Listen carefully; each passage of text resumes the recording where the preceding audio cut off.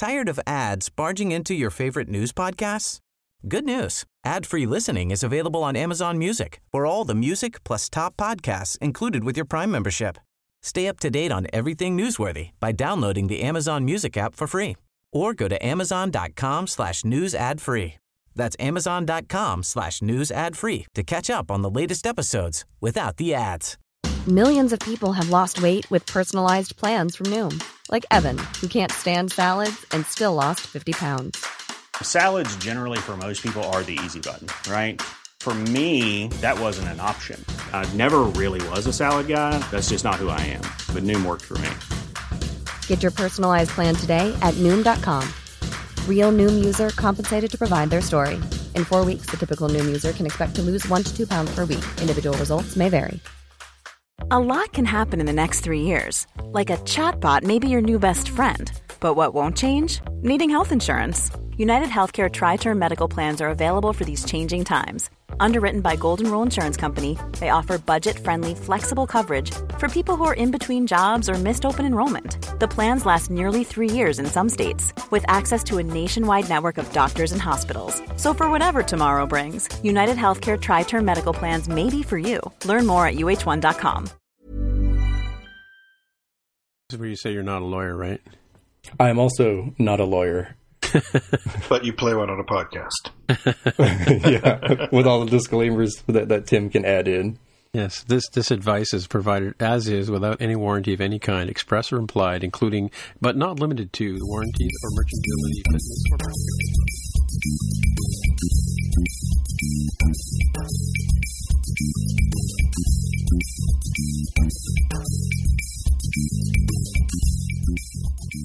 So hey everybody, welcome to episode 124 of the More Than Just Code podcast. I'm Tim Mitra and I'm in Toronto, Ontario. I'm joined by Jaime Lopez Jr. in Seattle, Washington. How's it going?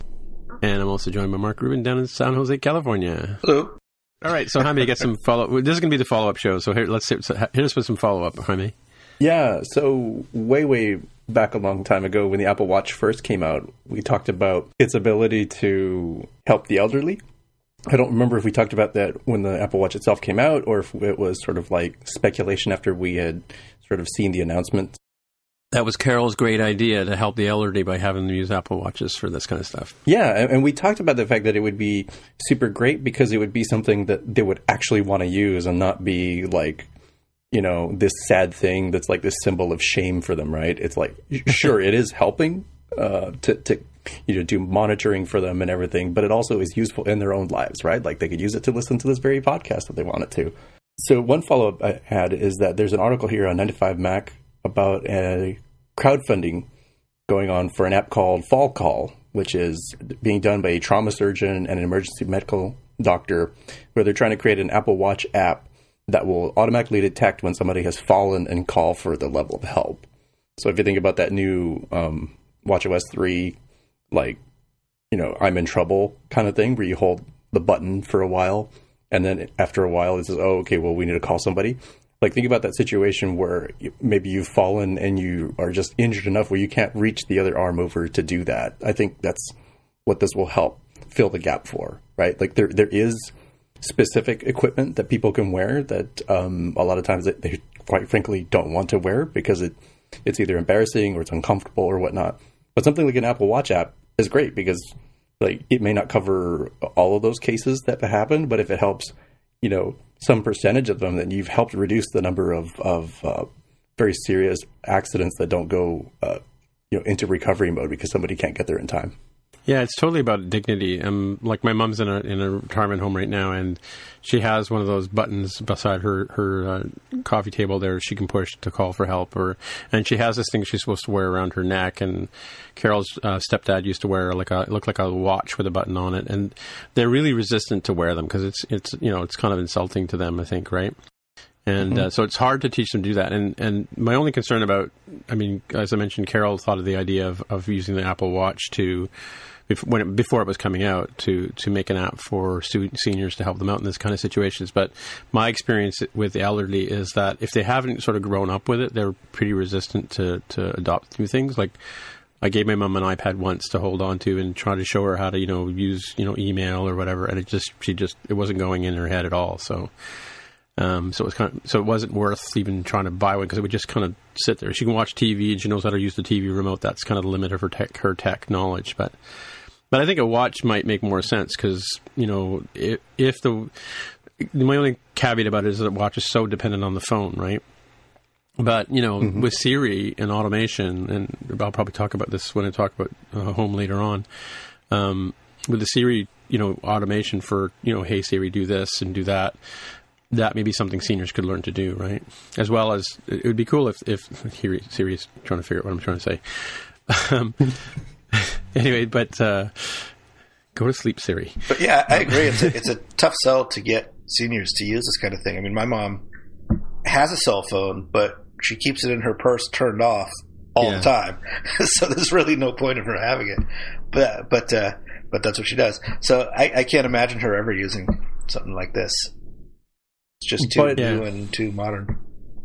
Isn't it, like, I'm not saying it would be an easy sell, but at the very least, the watch as like a gift is minimally useful, at the very least as a watch, right? And if you set it up with things that they might really care about, like, what's the day, like the date of the day, and also the temperature, like those are the things I have on the modular phase.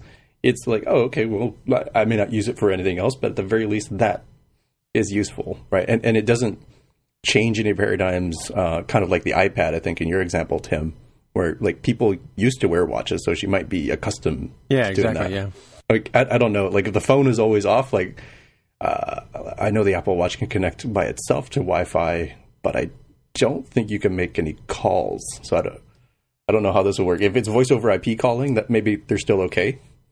But telephony, you can initiate calls with your watch. The phone is off though. I don't think it does like voice over IP type stuff. Yeah. I see what you're saying. Yeah, I see what you're saying. Yeah. Mm-hmm. I mean, that's one unfortunate thing about the watch is that, like I said, that's dependent on a phone being on and charged and all that kind of stuff. That said, like, when I first took my mom to the home back in 2007, and we got her like a wireless phone, and I showed her how to use it, and I just, for the sake of science, I said, well, let me just put on speakerphone here, and then I can show you how to make calls and stuff like that. And to this day, she still puts it on speakerphone to call people. Like, but that said, I mean, like, yeah, if and a lot of us, Mac users are now, I mean, I've been in Mac user groups for, when I was first starting out in this stuff, there were guys who were in their 50s and 60s already using Macs. So, I mean, there is I think generationally, there's going to be more and more tech in people's lives, right? And as you demonstrated last week with Google Home, that may be another facility that people could learn to do. Like, we have sticky notes on the wall at my mom's apartment on how to use the Rogers TV and how to use the cable box, and we could just sort of say, have a board that says, say, hey Siri. Do you have a big sign that says, this is your password, and then the password? Yeah, exactly. Well, like that kind of stuff. But you know what I mean? Like have it, make it instructional if somebody's open to that kind of idea, right? So. Yeah, but you're right, Mark. My mom's cell phone is in her drawer in her house, and I pay, I pay the bill every month, and I cringe every time, right? So yeah, it's unfortunate, but oh well. You got to turn it into like the kids and grandkids like funnel of like, this is where you're going to get all the videos and pictures from. So if you have it on, you can see them when they come in, and you can enjoy it. Yeah, kind of use it as the carrot. Wasn't there a movie a couple of years ago about an elderly guy with a robot or something? There was some sort of story about this guy. He was really resistant to having this little home, assist, like health aid or robot. I know it was a work of fiction and stuff like that, but that's kind of sort of where I think this technology is going, with Google Home. And oh, sorry, I was going to say, I think that was Robot and Frank, if I'm not mistaken. I saw that movie. Yeah, something like that. It's really good. They go on a very interesting caper together. So it's interesting that you mentioned having the pictures of the grandkids or whatever showing up every day, because that was the original premise behind an app I worked on in a startup I did a couple of years ago called Relive.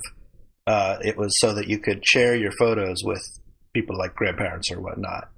But unfortunately, since we targeted grandparents instead of targeting teenagers, Instagram took off and our company did not. So maybe grandparents are not the right audience.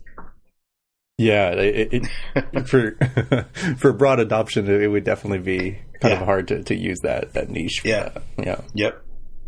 Now, going back to this Kickstarter, I think it's actually a cool idea, a really cool idea, but I wonder if it'll be successful because they're trying to raise $180,000, and really all you get out of it is you're listed as a patron of the technology. It doesn't get you a copy of the app or anything like that because you have to get that from Apple anyway. Mm-hmm. Yeah, or the $300 watch. Yeah. Well, right. You have to buy the watch too. Yeah. Yeah. Right. And the normal caveats go with anything that's Kickstarter based. I've certainly been burned by them to varying degrees. So, always keep that in mind in case you were thinking about contributing to this. Yeah, that's true. I got a couple of follow-up items here about Jaime's piece last week about Google Home, and that just relating to Canada. Apparently, Google Home is coming to Canada sometime in 2017. There was a post here from AndroidHeadlines.com talking about that. And does it say when-ish? Okay, my internet's really slow today. That's considered a basic, necessity or right or service. The basic service, that's what I was looking for nowadays in Canada. What's that? The broadband. I was just reading about that. Oh, really? Yeah. Oh, really? Yeah. Interesting. CRTC or something similar. Oh, yeah. That's our Canadian Telecom and something Commission. Yeah. Right. And as well as Google Home coming to Canada, there's a second piece I got here is about Amazon Echo. Somebody's written a piece on PaleBlueLiving.com on how to configure Amazon Echo to work in Canada. I guess, and they're sort of saying, you fake it by setting up a U.S. account, I think, as well, right? So, or getting a friend's address or something like that. But it is possible if you really, really wanted to try Amazon Echo in Canada, you can. And there's a complete guide here. Yeah, some of these are kind of difficult, like setting up your location as close as possible to your Canadian location within the U.S. border. So, like for you guys, I don't know, like Niagara Falls or no? Oh, who's the closest? Chicago? Forget exactly which one. Toronto is right across the lake from Rochester, really. But that's as a crow flies, right? But right. Yeah, Buffalo, New York, or Niagara Falls, New York, Mm-hmm. Yeah, but I mean, Detroit's probably the closest major city, right? Yeah, I guess in terms of major cities, I suppose it is. Yeah. I don't know what constitutes a major city in the United States. Buffalo's pretty big to us. So yeah. There's always a fire in the warehouse in Buffalo. So I don't know if you heard that story. Our American channels like CBS and ABC and NBC are affiliates out of Buffalo. And the news is always, there's a fire in the warehouse, blah, blah, blah, down the street. And I worked with a woman from Buffalo a couple of years ago, and she sort of said, yeah, I just thought that was like that everywhere. So you guys are getting a lot of Buffalo Bills broadcasts then coming over from the American side. Yeah, I guess so. Yeah, I really don't follow the football, but yeah, I mean, because we get all the games that you guys get as well, like all the stuff you guys were watching on your Thanksgiving. We got to see that up here as well. Mm-hmm, mm-hmm.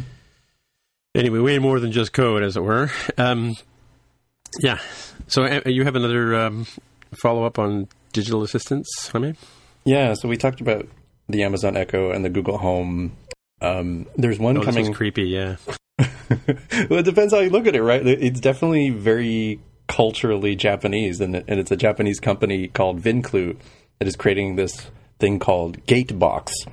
That you can think of it as being sort of like an Echo or a Home, except this one has a little display area, like a little holographic type display, a little tube that has within it a anime style, like Hatsune Miku Vocaloid art style assistant that's kind of more intended to be almost like a homemaker is sort of like the intention. Like if you read the article that we'll have in the show notes, and if you look at the video, it's more than just the reactive stuff. It's also like text messaging to it, like, oh, when are you coming home? Oh, you're coming home then. Okay, I'll make sure, that the robotic vacuums have cleaned up the house, and I'll make sure the temperature and the lights are ready when you come home, sort of thing.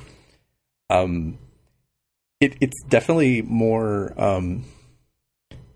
like a social engagement and interaction sort of, hole filler than the Echo and the Home are, which are much more just like, oh, what would you like me to do today? Okay, great, I'll do that. This one is almost like having like a spouse type figure for these folks, and it's not cheap apparently. So it's 321,000 ish yen, which translates to $2,700 US. Mm-hmm. And I'm guessing all of that budget went towards the display technology.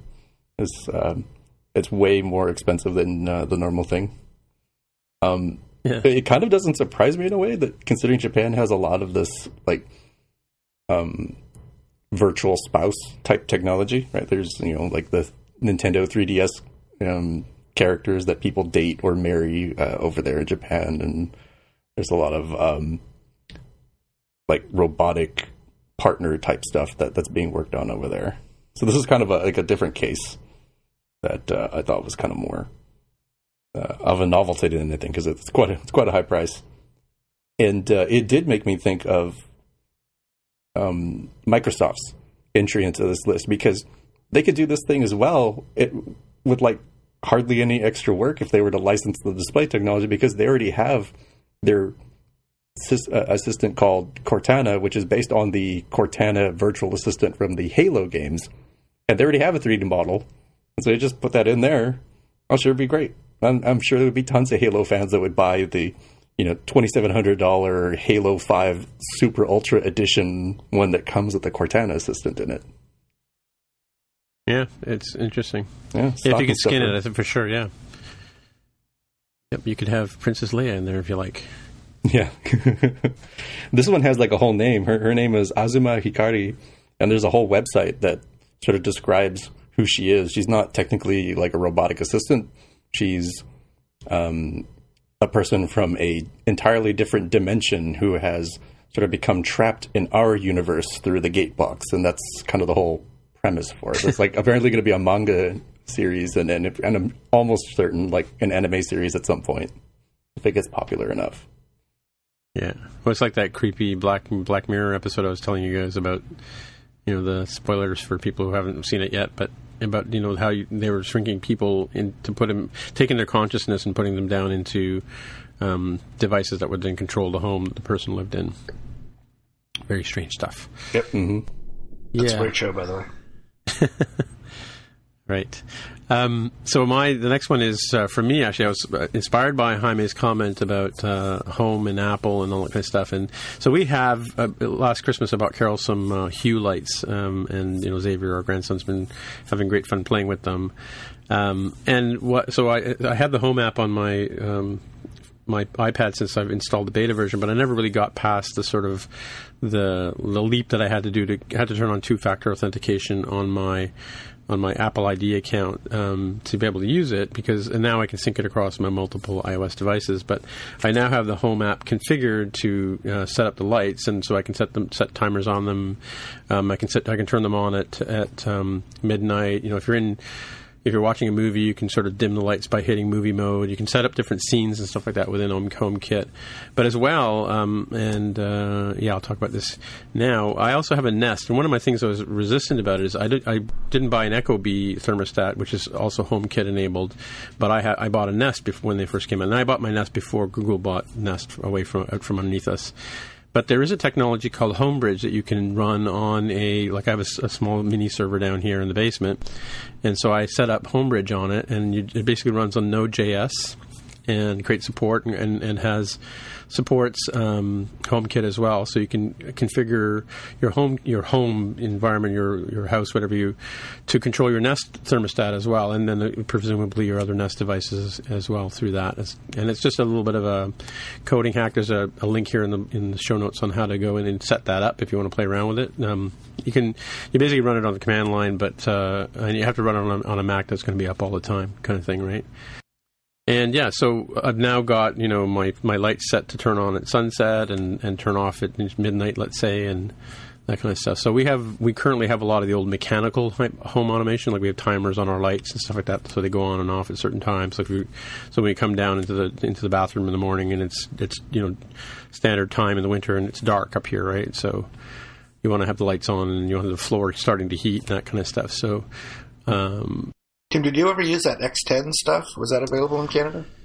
I don't know about X10, but I've also been looking. There's a lot of HomeKit stuff still available at Best Buy and stuff like that, and Home Depot, and where you can get switches for your walls that are, and they all have they use that Wi-Fi net that we were talking about to connect. And what I bought Carol for Christmas this year, and it's not a spoiler for now because we just had our Christmas gift giving yesterday. I bought her an August lock for the front door that opens the deadbolt, right? It replaces the inside handle on the deadbolts. It's kind of big, and you can turn it to manually open and close the door. But it does things like I can mail people a key, and then they'll be able to come and from their phone they'll be able to unlock our front door as well. We can did I forget to lock the door? You can actually go into the app and see if the door is locked or not, and that kind of stuff. So, and I believe. Yeah, I can't remember what I was going to say. But yeah, again, that's also hooked into the HomeKit thing as well. So you can just sort of say, hey, it's nighttime. And, this is where I want to go with this is, so Jaime said last week that he would totally buy something from Apple if they had it. Well, they do. It's called Siri. And you can run it from your Apple TV, or you can run it from your iOS devices. I can even run it from my watch. I could say, hey, Siri, dim the lights, and then the HomeKit will kick in and dim the lights as well. And most apps that are HomeKit enabled also have Siri integration in them. So we do have the similar kind of things, I guess, as what Google Home is doing, just not sort of in one cohesive package. Interesting. I'm pretty impressed that this stuff works just as it is. I just assumed that the HomeKit stuff all had to be certified in order for things to connect. But it's kind of cool that somebody came up with this. Yeah, the Homebridge thing is kind of an interesting solution. I had it running for a couple of days on my Nest, and it's still configured right now. But yeah, it's once you've got your HomeKit set up and your two-factor authentication turned on, and you're syncing your keychain and all that kind of stuff has to be hooked in through iCloud. Knock on wood, that'll work continually. Away it goes. And what I don't understand, though, and if somebody's listening or yelling at their phone right now, they can tell me. I'm not sure if the timers are in the phone or like in the iOS devices, because I'm going to take my phone and my iPad to Portugal next week. But do the lights have the program set up in them, and will they just automatically turn on and off, or do they get the signal from the HomeKit? Curious, huh? Yeah, I guess it does depend on where these things come up. And before you had mentioned the keychain piece, I was going to say, if it's running on Node, then you could probably run it through Amazon's Lambda service if it was like an issue to have a device always running, because that would always be interesting. Yeah, would always be there. But I don't know how the keychain handshake would work for that sort of thing. Yeah, I was reading some things briefly as I was Googling around. People are running Homebridge on Raspberry Pi and a few other things as well, right? So, but I mean, the Apple TV works with this stuff too. So I kind of wonder if my Apple TV, I don't know about yours, but goes to sleep all the time. So I'm not sure if it's playing a role in this as well. I guess I have to go check my Apple TV, see if it's synced with my iCloud account. It's probably not. I think about it. So when you say yours, are you talking to Mark? Because I don't have an Apple TV. I have a Roku Premiere Plus. You don't have an Apple TV developer kit? I don't have one. No, I feel cheated. I went to that WWDC where that was supposed to come out. And had I known there was going to be only $1, heck yeah, I would have had one. Yeah, no, it wasn't. It was a lottery, I think, right? We had to enter the lottery. Was that the year you got the ticket? You got the ticket, and we all got the Apple TV instead? Mm-hmm. We got the consolation prize? Yeah. I got neither, by the way. You didn't know? Okay, nope. Sorry. But you have an Apple TV now, right? I did buy an Apple TV, yes. Yeah, so. I've actually been using it for NFL Sunday Ticket. Yeah, I was using it for Netflix and the YouTube and all that kind of stuff, and for watching my Apple TV, Apple content on there as well. Do you use the Hey Siri on the remote, Mark? Or should I say it again? I don't. I almost never use that. Yeah, it's kind of funny. But do you use it? To be honest with you, I don't think I ever did. Yeah, maybe once or twice, but like maybe just to find an app or something. But yeah, do you actually use the remote anymore, or do you use the remote app on your phone? I use the remote app on my phone. I do as well. Yeah. Yeah, it's much. I mean, I can be anywhere and just flip it on, and away it goes, right? So. Yeah, and having the pop-up keyboard instead of having to Oh, yeah, for sure. To zoom around. Way better. Yeah, I just think I installed something on my Apple TV the other day, but I can't remember what it was. But here, let's turn it on and find out. Anyway. Let's turn it into a pick of the week. It's like, oh, look, there's this app I forgot about. Yeah. Can't remember what it was. Yeah. No, I think it may have been follow-up to what we were talking about last week about... and I'm curious. I'm going to turn my Apple TV on while we're talking. So it looks like you have another follow-up item about the Alexa and Tesla integration. Yeah, I was telling somebody about the HomeKit integration at work, and he says, "Oh yeah, some guy parked his car with it or something like that." But it turned out the post is about he uses his Amazon Alexa. He brings his car up to the driveway, goes into his house, and then says, "Alexa," or whatever, turn on, park the car, and he opens up the garage door and drives the car in. And there's a video there in the link as well. That's kind of crazy. I guess he's got Teslas are self-driving, right? To a certain extent. They do have that maneuvering capability for like getting out of your garage or going into your garage.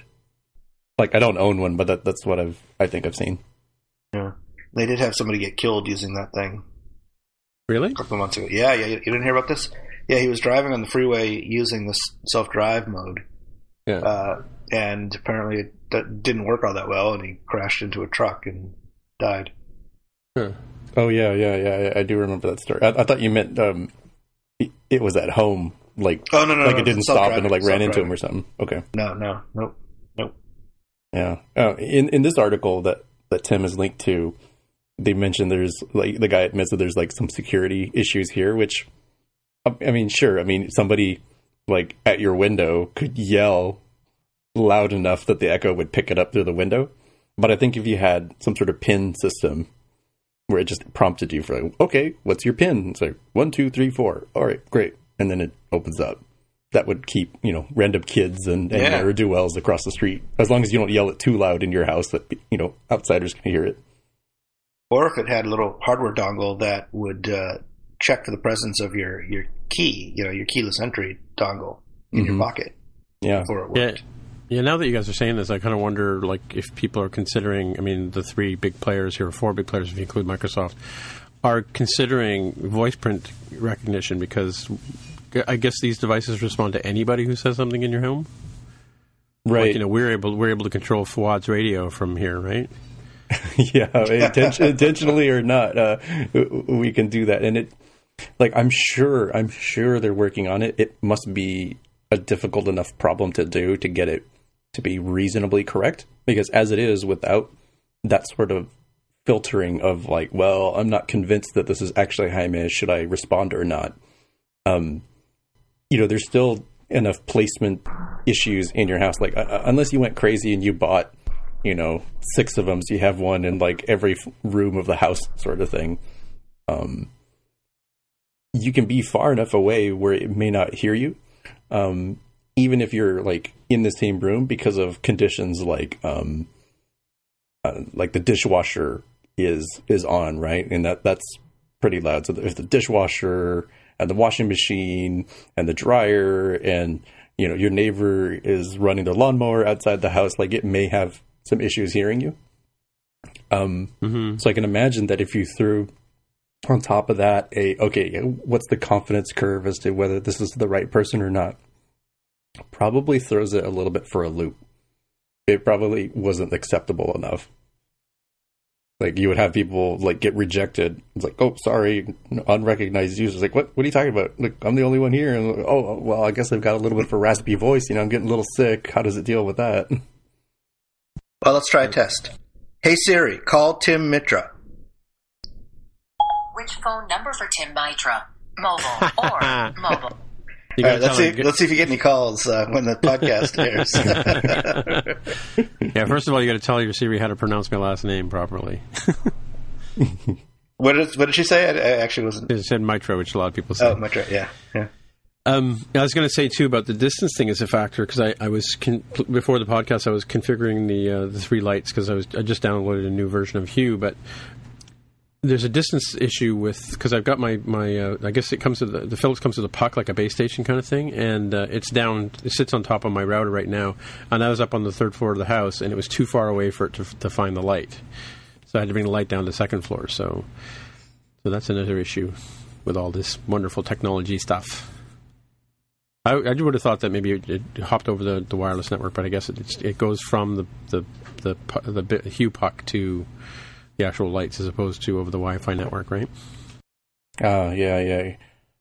I think, as this stuff gets cheaper and cheaper, you'll start seeing it integrated directly into houses, and you'll end up with your Wi-Fi router and any repeater stations that you have throughout the house will end up having this technology as part of it to sort of help bridge that gap of, am I going to have service here or not in this one corner of the house? Like, you don't think about it for electricity, right? You've got electricity in every room of your house, like at least one outlet, and probably at least a couple, maybe several in every room.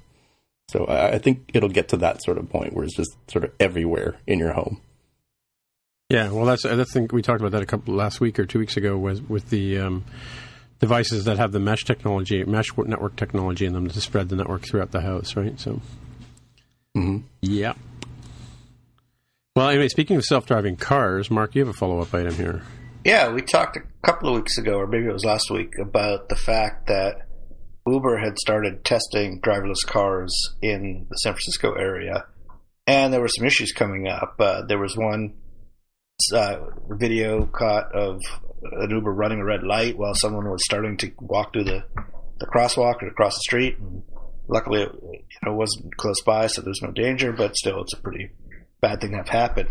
So ever since then, the state government in California has been trying to shut, I think it's the state or maybe the city of San Francisco, has been trying to get Uber to shut down that program, basically saying they don't have the right permits and they don't have the right legal basis to do this. And Uber's been saying, no, it's the same as anyone else testing a driverless car, like what Google does or whatever. So it's okay. But finally today, sort of a real-time update, well, as of Wednesday afternoon, Uber finally backed down and is stopping the program. So it's good because there are safety issues. It's unfortunate because it's kind of a cool thing that I think we'd all like to see it work. But if it's not ready yet, they have to take it off the streets. Yeah. And I think some folks I had seen had mentioned it as being sort of a very similar problem for their testing purposes, right? Like where they've got a person, an engineer or test engineer of some sort who's hypothetically supposed to take over in that sort of situation where, hey, it didn't stop or it went the wrong direction and they can take manual control. Unfortunately, it's very similar to some of the issues that airline pilots have struggled with. Is like as these things become much more automatic, it's harder for them to maintain the necessary focus on the task at hand. Mm-hmm. Like those pilots for, what was it? Was it Northwest Airlines, where they were doing something on their laptop and they overshot the airport by like 30 minutes and had to turn around and go back for like that sort of thing can happen, in the air. I can only imagine if, you've got a 8 to 10 hour job where your whole job is to sit in there and sort of, probably watch some sort of readouts and some sort of, what sort of telemetry are you getting? And then be ready at a moment's notice for that one time out of, 100,000 that it did the wrong thing. Like and that's an instantaneous sort of decision sort of thing that you have to do. So I can imagine how tough that focus would be. Yeah, but we were driving out downtown. Carol came to pick me up right down smack downtown. We never drive down there in rush hour, and it literally took us like an hour to drive, maybe a 10-minute drive, just to get onto the highway. Meanwhile, courier bikes were skipping through, and people were changing lanes, inappropriately. And she was just sort of saying, "I can't wait for these self-driving cars to come along." But it's the point about the bike couriers just whipping through traffic. I mean, how is a self-driving car supposed to protect itself against that, right? Especially in a place like San Francisco, where for some of these steep hills, you're driving up one side of the hill, you can't see what's going on the other side of the hill. I mean, it's literally blocked. It's so steep, and so if the self-driving car is just kind of going over the hill without looking, and someone's riding a bike across the street, then bam, bad news. Yeah, it kind of also. I mean, I've always imagined that as I'm thinking about it now, that maybe there has to be some sort of mesh of technology that's keeping an eye on the road and informing the vehicles that are driving down the street what's going on as well. Like Because you can't, clearly they all have sensors, front, back, left, right, whatever, that they're using to judge distance between other cars and stuff like that. But if there was like a street light that could send them a signal, kind of like Waze does, where it says, hey, there's, a car on the side of the road ahead, that kind of stuff, right? Like, I don't know if you use the Waze app. We've been using it constantly, but just to save time. But if something like that was informing these devices, and maybe that's how Google's able to do it. They're able to tap into that kind of technology. But yeah, maybe. Well, I think, in terms, as Jaime said, it's like the electricity in your house. There has to be sort of an infrastructure to make this stuff really work. Whether I always thought maybe they'd put beacons in the tarmac or something. So here's something we have a real world analogy, and it comes from military defense systems. So when you have your fabulous F-22s and F-35s flying out there to go do the things that they do, they're dependent on the radar from the AWACS that is up there, the big eye in the sky with enormous loud radar and other type of sensor systems. That's telling them, hey, there's somebody, on the other side of the horizon. You should go take them out, right, before they see you, sort of thing. And I think if we had something like that for this, where you can imagine drone systems that are, to Mark's example, where it's flying above the hill, and covering some area, things like, hey, there's a pedestrian or there's a car coming, and having that connected in some sort of networked system, it would be kind of tough, I think, to make sure that that's reliable and that you're not introducing another factor that's easily hackable and giving false data to the car. But hypothetically, that sort of solution would work. Yeah, you need a lot of drones to cover. And you'd have to get people to stop shooting down. Yeah. Well, I mean, this is where you have a public-private partnership, and all those drones are, on their way doing stuff, delivering Amazon Prime packages to my house, and on the route, they're telling people like Mark and Tim driving around, hey, by the way, your car is gonna have to stop right here because somebody is in the lane. Yeah. Yeah.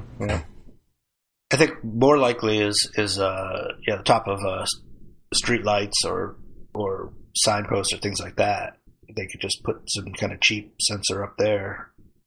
Because with the drone, you're sort of counting on the fact that there happens to be one driving over just that spot right at the second that this bike is at full speed cutting across the street as your car is coming. Yeah. I was kind of envisioning as being like patrol drones, like having a coverage area. Yep. Yeah, which would be good for sort of macro scale patterns, seeing traffic patterns and stuff like that. But not so good at the real time quick events that you're trying to avoid. Mm-hmm. Yep. Fun times. Right. So move on to the main area, the main event. So not much of a main event. One of my friends who was sort of still very much in the Objective-C world was sort of saying, hey, take this, Swift developers.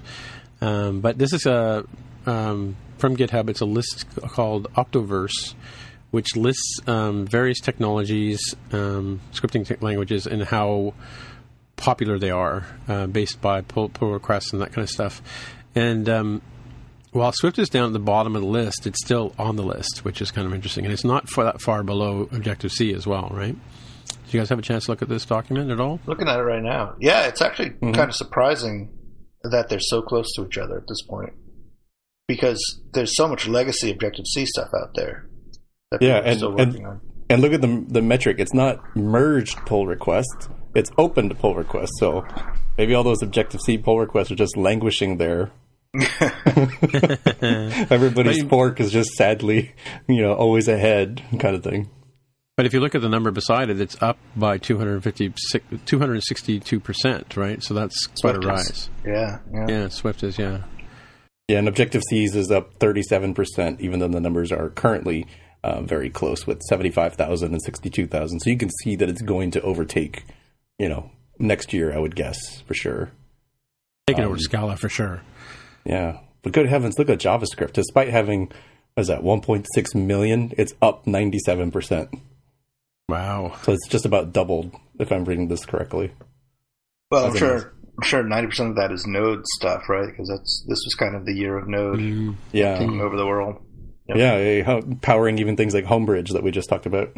Right, exactly, yeah. I'm not helping.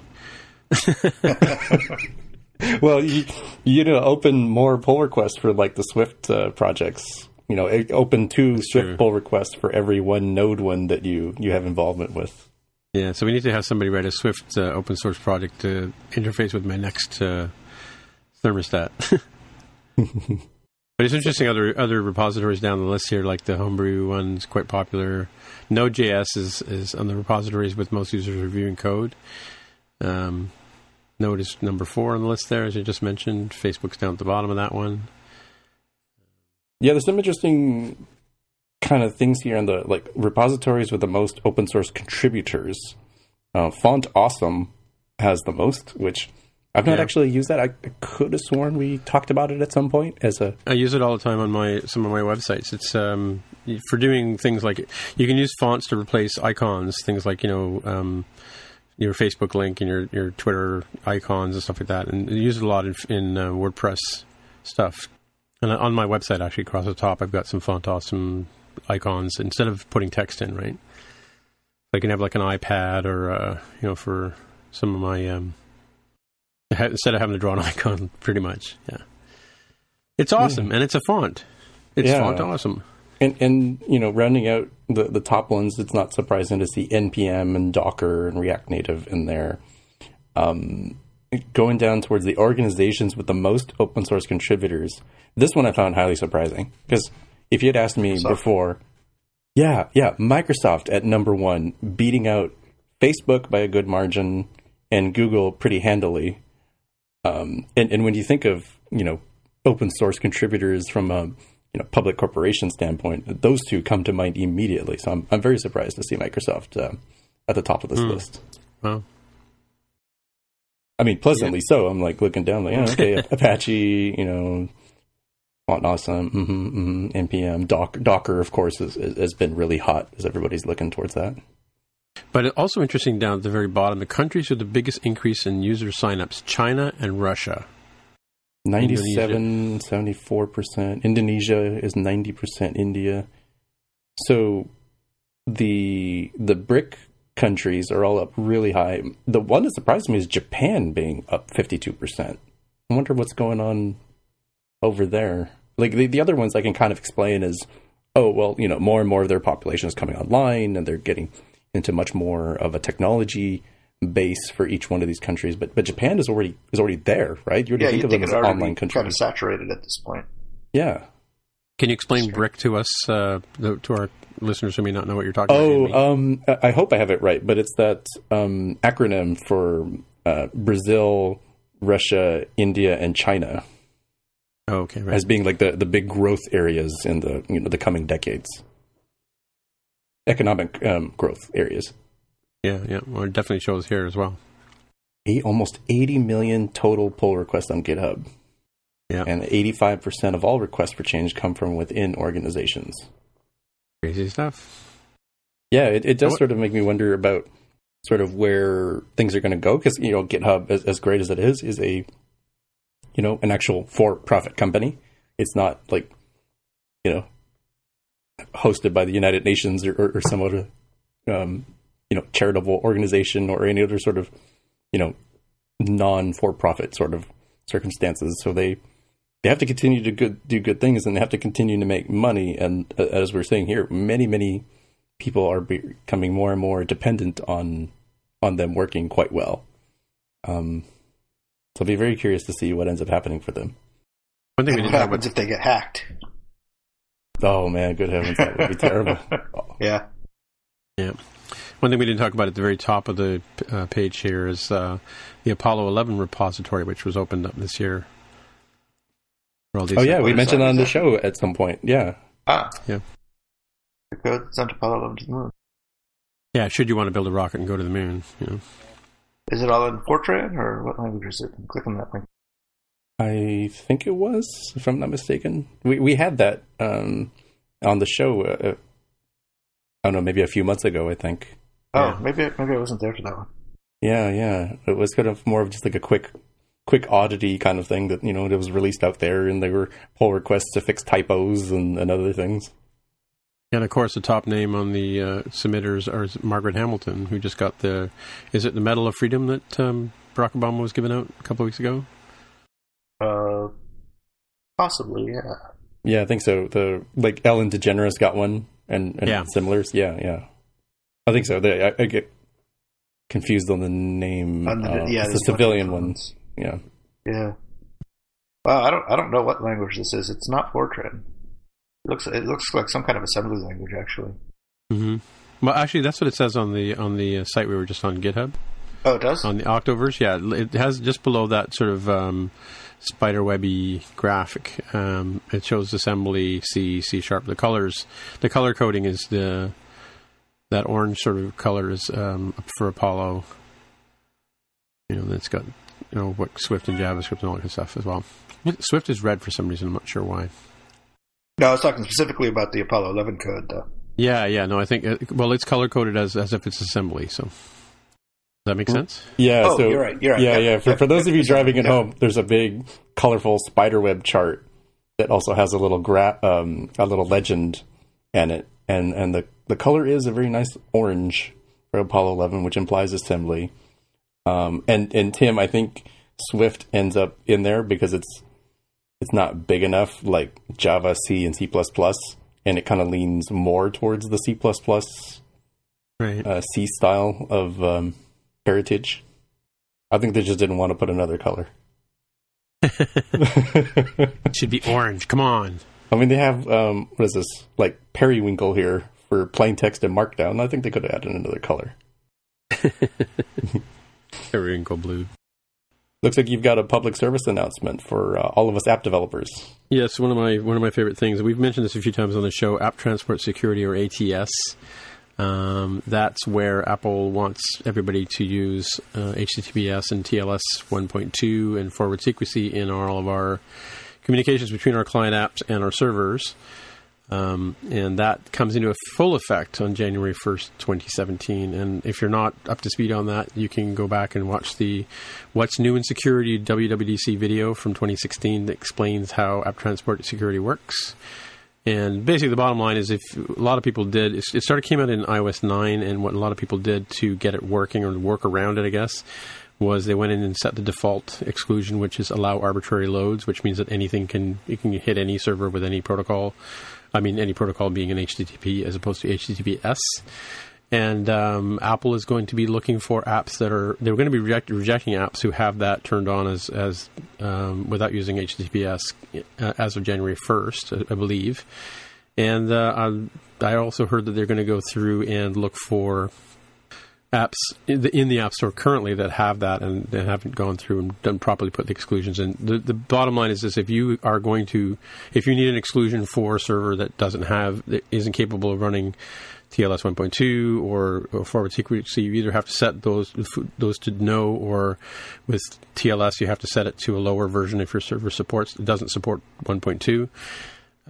And yeah, basically you're going to have to give the reviewer of your app code a reason why, you have for excluding that. So something for people to be watched. And by the time this airs, you'll probably have you won't even, because I think the store closes on Friday, right? On the 23rd for submissions. Yeah, I think it's the 23rd to the 27th. They're closed to no app reviews. Yeah. So if you haven't got your ducks in a row, you've got till, pretty much your first submission for the new year to make it so. Yeah, hopefully by now people have gotten things squared away. I guess you're going to have a rather unfortunate post-Christmas time. If you haven't, I would guess at this point it should be primarily third-party services that would be the issue, and maybe some internal services that haven't migrated. Having gone through this already, it was kind of a non-issue. In projects that I've worked on, it kind of seemed to work pretty seamlessly, at least for the kind of stuff that we were doing. So hopefully that ends up being the case for anybody who's still out there. Yeah, and most of the work is server side, actually, because if your server side is set up to handle it, and in your app you're still calling HTTP, it will automatically behind the scenes try to make a call using HTTPS for you. So you don't necessarily have to change your app to add that S, although you probably should. No reason why not to. but at least it's clever enough to try to make the call anyway for you. And as long as your server's okay, you should be all right. Yeah, and it'll. I think it's anything running iOS 9 or newer will, by default, look for TLS 1.2 and forward secrecy. And there's one other, I forget what they call it, a cipher or something or other. Apple has some specific, sort of more modern configurations they expect, and because I know with one project I had to go in and say, well, we didn't have TLS 1.2, we had 1.1 installed, so we had to, in that app, we had to set an exception. And if you're still targeting iOS 8, that doesn't mean you don't have to do this. You do, in fact, have to do that because you don't know what your clients are running, and you don't want to get caught with it later on. So I've had it in my apps since 9 came out, even though I was still writing for iOS 8. Now, I wonder do you think just having the allow all calls, whatever the actual Allow arbitrary loads, you mean? That's the one. Allow arbitrary loads. Will just having that in your P list be enough to get your app rejected, even if you're complying with the rules in every call that you do? I read something on the developer forum today, and if you do nothing, it'll try to use app transport security, right? So your call may fail, is what the problem is, right? Right, that's right. But if you don't have anything in there, then technically you're using it, and as long as your app runs and it gets through review, you're fine. In theory, right? But like I said, if you have to do any kind of exceptions, you might want to do that. Like, we have a couple I think if you use a WK WebView as well, you can have you can either have arbitrary loads or it automatically will switch over to them if you have them. But and the bottom line is. But I'm asking a slightly different question. So say when this first came out, you put in the allow arbitrary loads just to be safe into your app, into your P list, and then you went on, and then over time you migrated all your servers correctly, and now everything is compliant. Your servers are compliant, your app is compliant, but you still have that item in your P list. Just you forgot to take it out. Let's say. Yeah. Will that be an auto rejection? That's what I'm wondering. I believe it will, and that's what I'm saying. Like, you want to make sure that you don't have that, because if you had put that in there like a year and a half ago just to get your app running or get it through development or whatever. Yep. You will get flagged. And I think it's kind of like, the bitcode compliance and that kind of stuff. It'll actually stop it during the verification phase of trying to upload. Like, that's what Apple does now. Yeah, that's probably true. Right? Yeah. It probably won't get to the point where you actually get rejected. It won't even get that far. Right, yeah, because they'll be looking for that. They'll be reading your P list as the bundle goes in, right? Mm-hmm. They're using their app, their pixie dust or whatever they use. Mm-hmm. But I'll find that link in the app forum. I took a screenshot of it today to send to other people on our team who don't have access to the Apple forums, developer forums.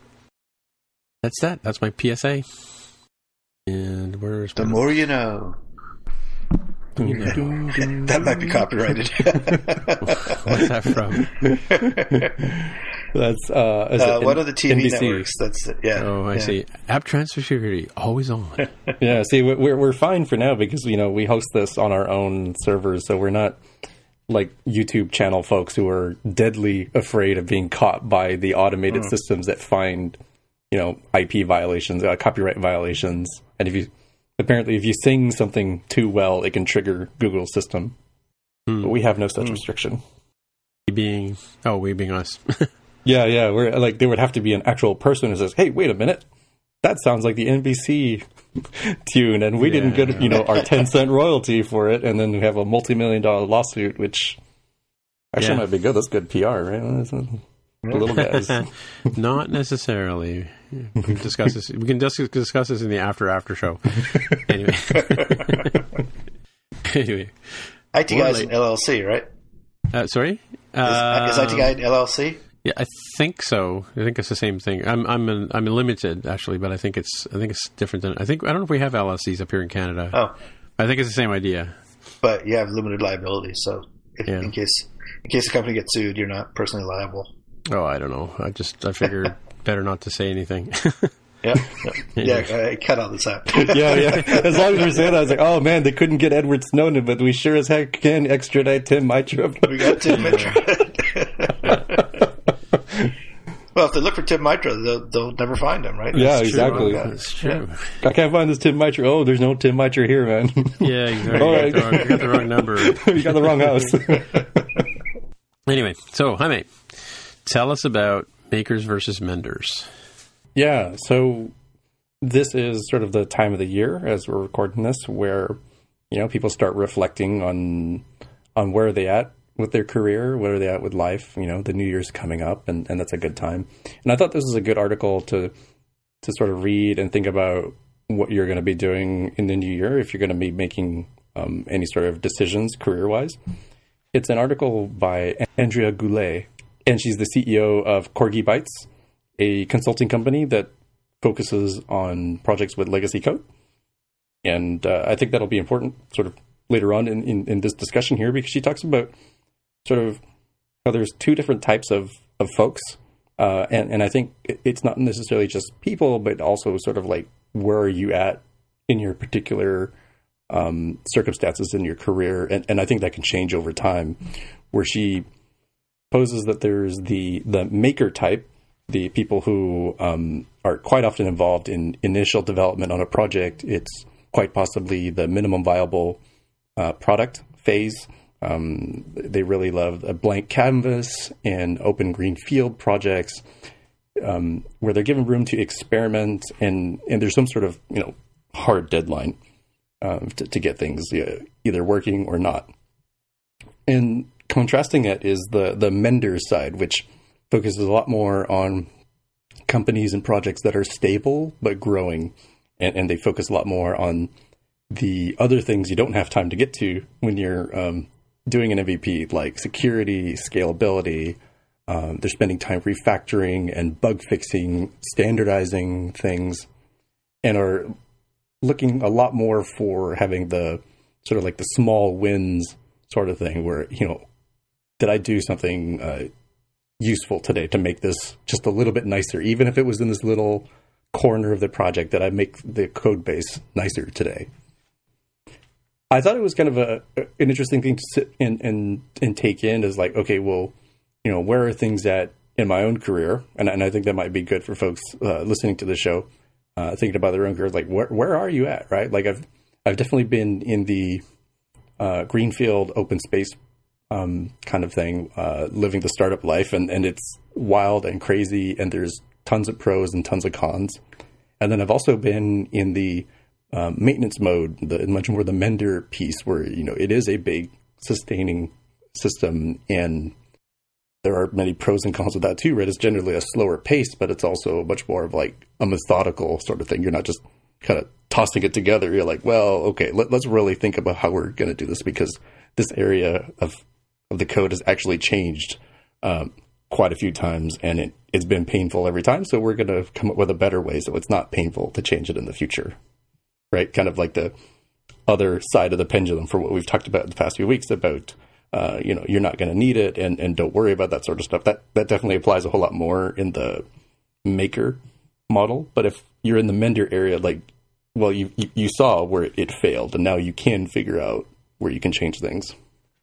And I think the biggest thing I sort of took away from this article was the analogy she makes towards the bottom about how makers are to new construction, like for real estate, as menders are to remodeling.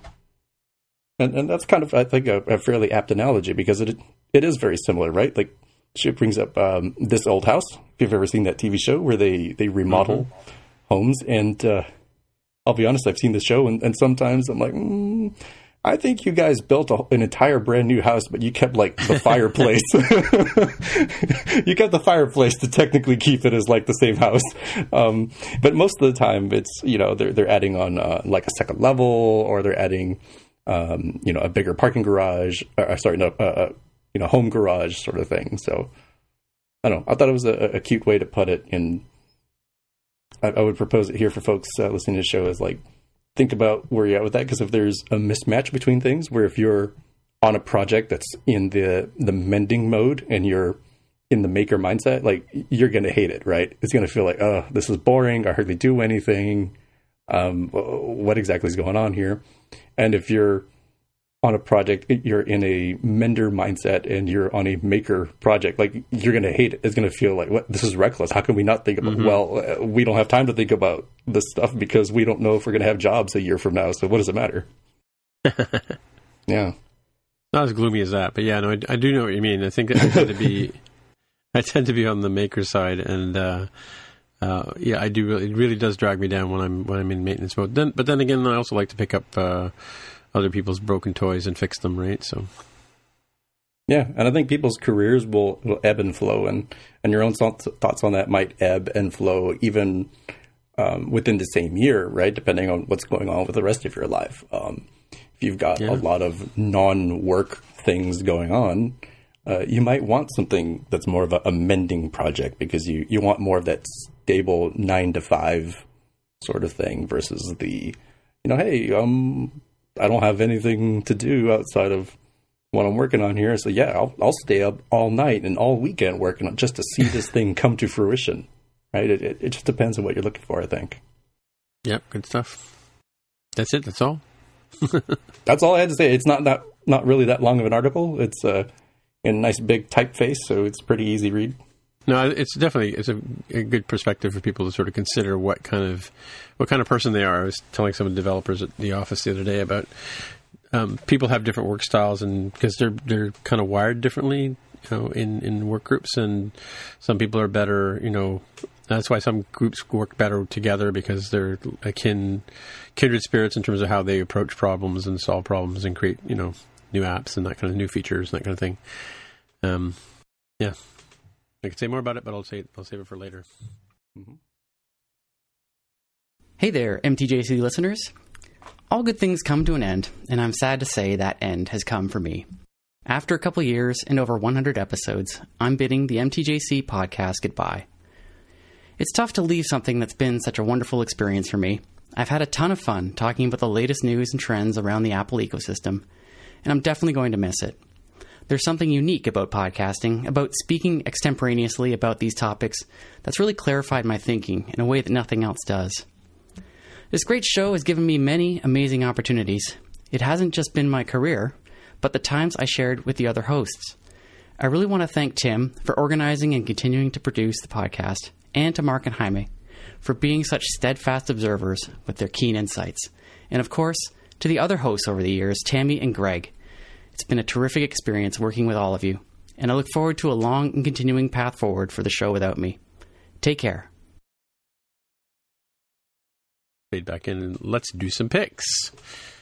So, hey, Jaime, you got a pick on our favorite character. I want to hear how you say the word. I say it the correct way, so unlike other ways, I'm like, I'm going to have a high horse here on this one because there are actual Italians that actually pronounce this. So there is a very small region of the United States that would pronounce this differently, and I will call them and tell them that you are wrong. Well, whatever. I don't care that much. It's Super Mario Run, right? He even says it himself. It's a me, Mario, in his very Mario kind of stereotypically somewhat offensive, but I'm not Italian, so what do I care?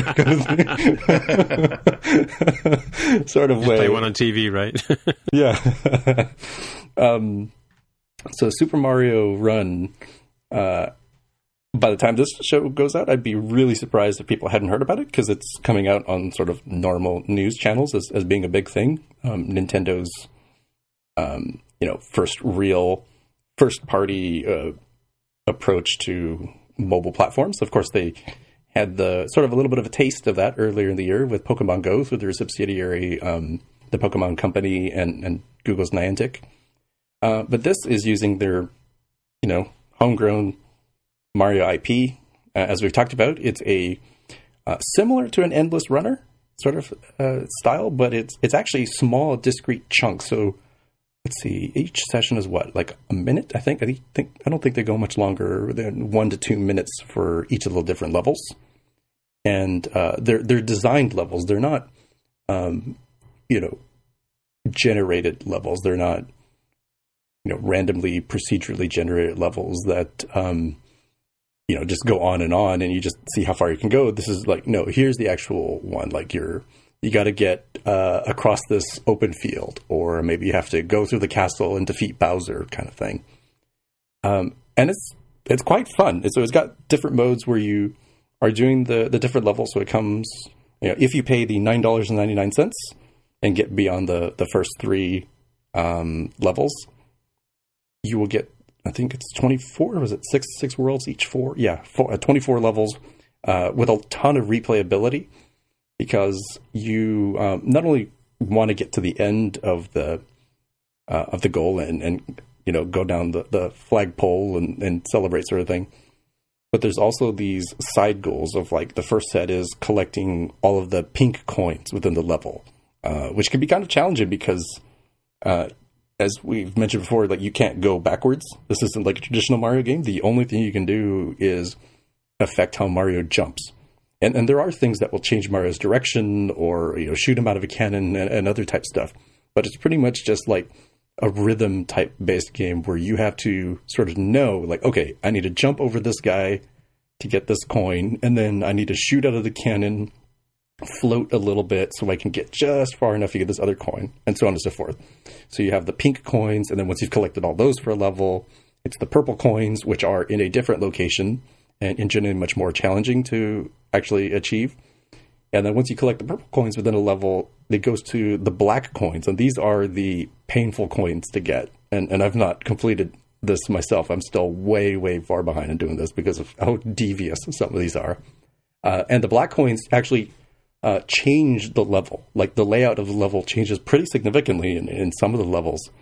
So it's like you're getting a whole lot more than the 24 levels, right? It's probably more like 48 levels for your $9.99 if you were thinking about just the tour mode. The other 2 side modes are somewhat interrelated. So there's the rally mode, where in the game you can do certain events, like collecting the coins and whatnot, to get these Toad rally tickets. And you use or expend those tickets in order to do competitive racing sort of thing. So you'll be competing with everybody else, on the planet. It's some random generation of, like, who is there. I'm not really 100% sure, because I don't think Nintendo said if, like, is it people who are online right now, or do they take, some random sampling of everybody who's there. And you're going to compete. You'll see, like, a little ghost version of the other player going through the level at the same time as you. And you win by getting more coins, points type thing than the other person, in addition to having what the quote-unquote style. So if you do backflips, if you do floats, you get the Starman power-up. All those sorts of things impact how the Toad crowd feels about you. And so even though you've collected the same number of coins as the other person, you might actually eke out a victory because you did some really cool kickflips coming off of that Goomba, sort of thing. So that's a mode I actually spend a lot of time in because it's super fun to compete. I'm kind of obsessed with somebody, especially when I lose to someone. I'm like, oh my god, how did they get through? I could see the little guy doing there. What did they do here? Let me try that sort of trick on the next rematch. And then the third mode is the world building one, which for me is not really all that entertaining. Like I didn't do the whole Farmville thing, so I don't really personally get the creating a little castle and then here's little homes for the Toads. And in that world building mode, you can get access to more rally ticket type stuff. You can have like a coin block, and there's three times. I guess it's every 8 hours. 3 times a day. Free bonus games lets you get more access to the Toad rally tickets, and it's also and in the world building mode is where you're going to use the results of your, hopefully, many victories in the rally mode to create the little homes for the extra special characters like Yoshi, Luigi, Toadette, and so forth that you can use. So it's not just Mario.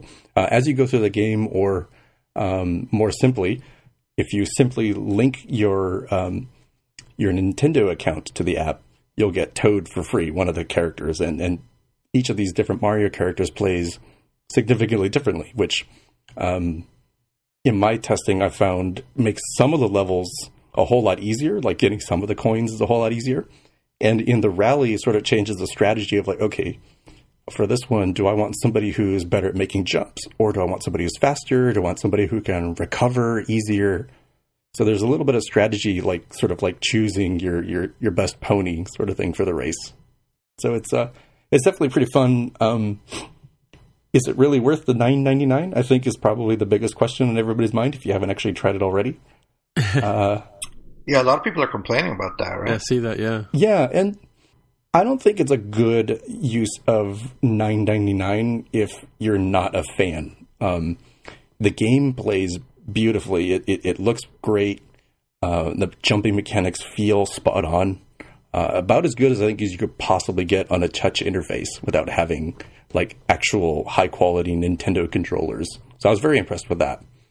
But it's at $9.99. I have to think, okay, is this 1/3 of a Nintendo 3DS game, which will range between $30 to $40, and I'm going to go on the low end just to make it a little easier. Is it 1/3 of one? Like, not really. I feel like it's more like 1/4 to 1/5 of a Nintendo, like an actual normal Mario game.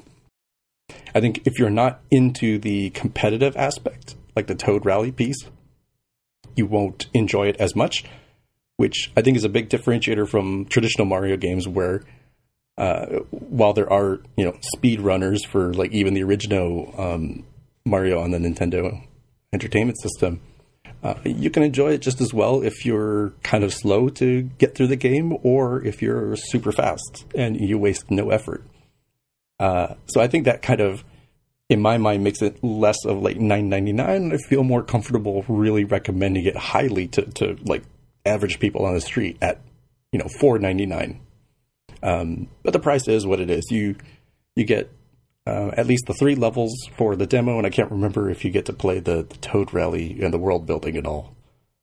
But I think you'll have a pretty good idea when you go through the demo and the like the 3 free levels that they give you, because it's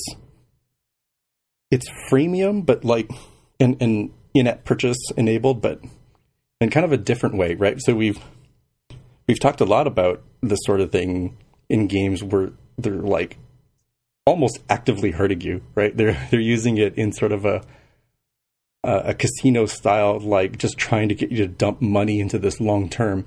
The only thing Nintendo is going to get out of you in this one is the $9.99, should you choose to do that.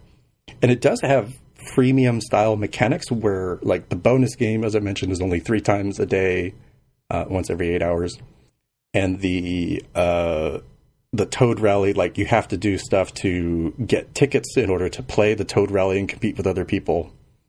But they're not charging you money for that. Like you have to play the game in order to play the game. Right. So it's not like you just, I pay to win and okay, I'm better than everybody because I bought the $1,000 in-app purchase sort of thing.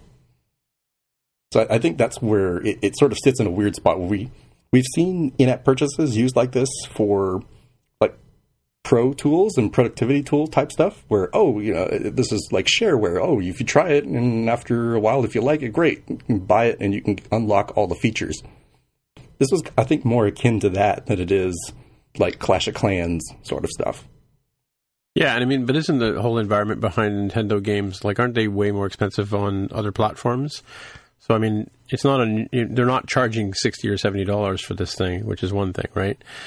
I was going to say, and I think for a true fan, that's the kind of thing either you get it on day when it's brand new and you pay full price for it, or you get it used, or you do trade-ins and that kind of stuff when you go to your local EB Games. I don't know if you have those in the States, but so I don't know. And we've talked about this 1,000 times on the show. Like, you got to charge realistically. I know Nintendo's a giant company and all that kind of stuff, and but we have to start raising the price of software on these devices. And I heard somebody say the other day that they had a friend who doesn't pay for any software at all on iOS, and I think that's ridiculous, But wouldn't you think that it's a premium product and therefore it should have a premium price?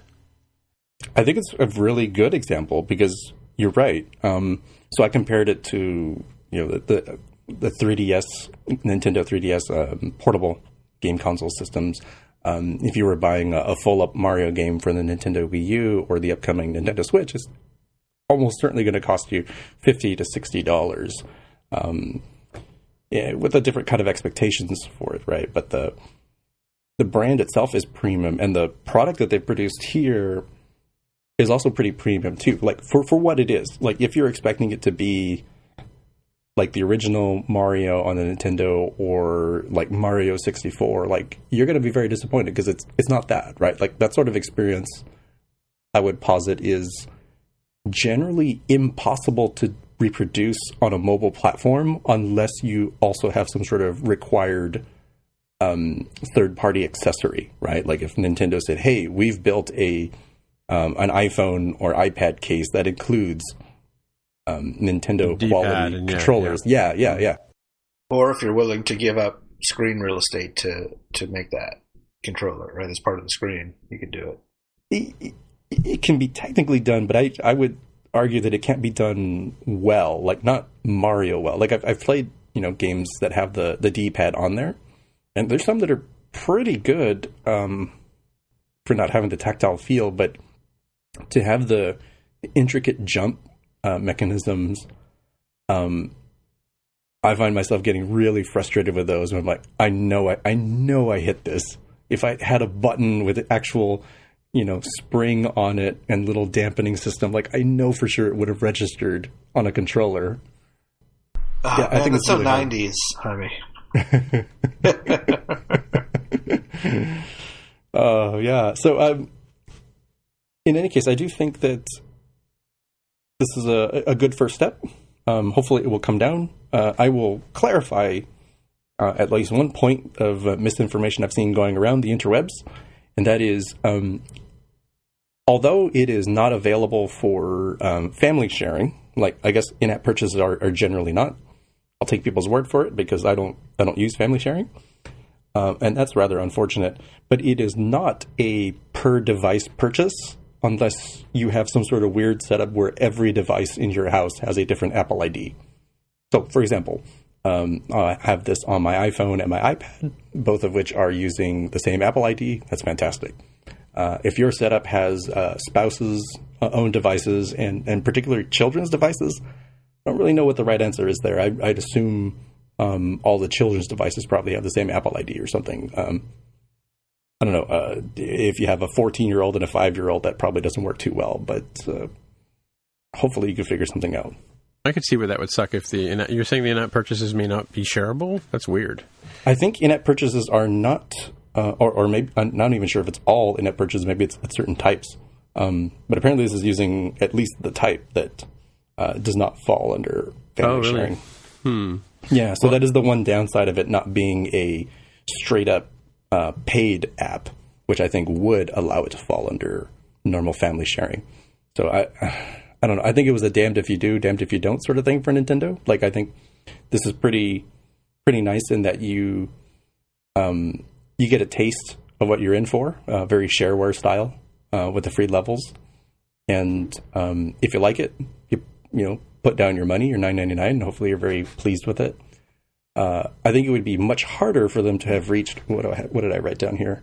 40 million downloads in 4 days if it was $10 up front, right? Like I know there's people who are very upset about the pricing, but you didn't have to pay that to try it out, right? I was like, oh man, I paid $9.99, it sucks, and now I gotta hopefully know that there's an actual refund policy, and hopefully I'm within the policy, and I gotta go through this effort. It's like not very seamless. Like this is, I think, about as good as you could get for what Nintendo was trying to do. So the builder version, or the builder world, my youngest grandson, he lives on his iPad and he has a Nintendo Wii U, and we were at his place yesterday and he was playing Mario Builder World or something like that on his Wii U, and so, but he just eats up the whole builder world building thing, and he finds all these sort of loopholes in it where he gets these sort of chaotic scenarios, where Mario ends up running up into and there's a part where he can loop a bunch of bad guys, and every time Mario hits one of them, it does some sort of effect, and you get these sort of like lightning effects. So it's almost like he's overloading the processor kind of thing.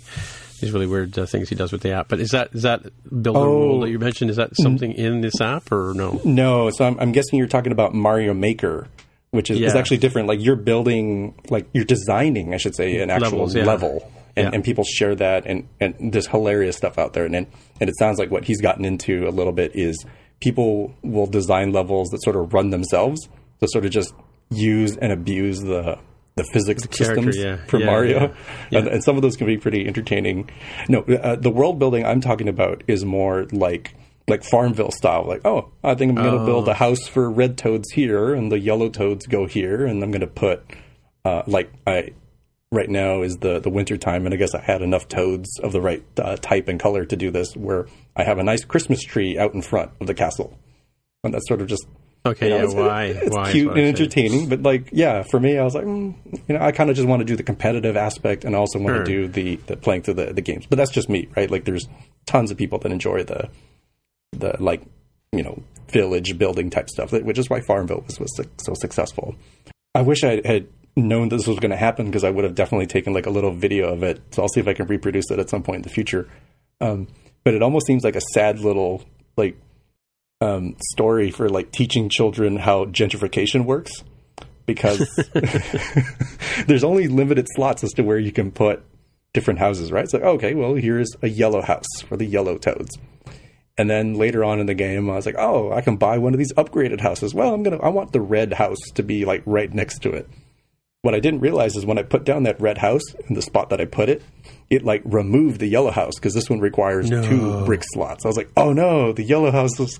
Like the yellow toads, they got moved out. Oh my god, like the nicer reds in this area has made it so the yellow toads can't live in the place they've lived for so long. It's sad. It's like... It's a harsh educational it's getting too real, Nintendo. What the hell, man? Should have warned me about that. Trigger warning on that one. That's funny. So Mark, do you have any picks for us? I got a quick one.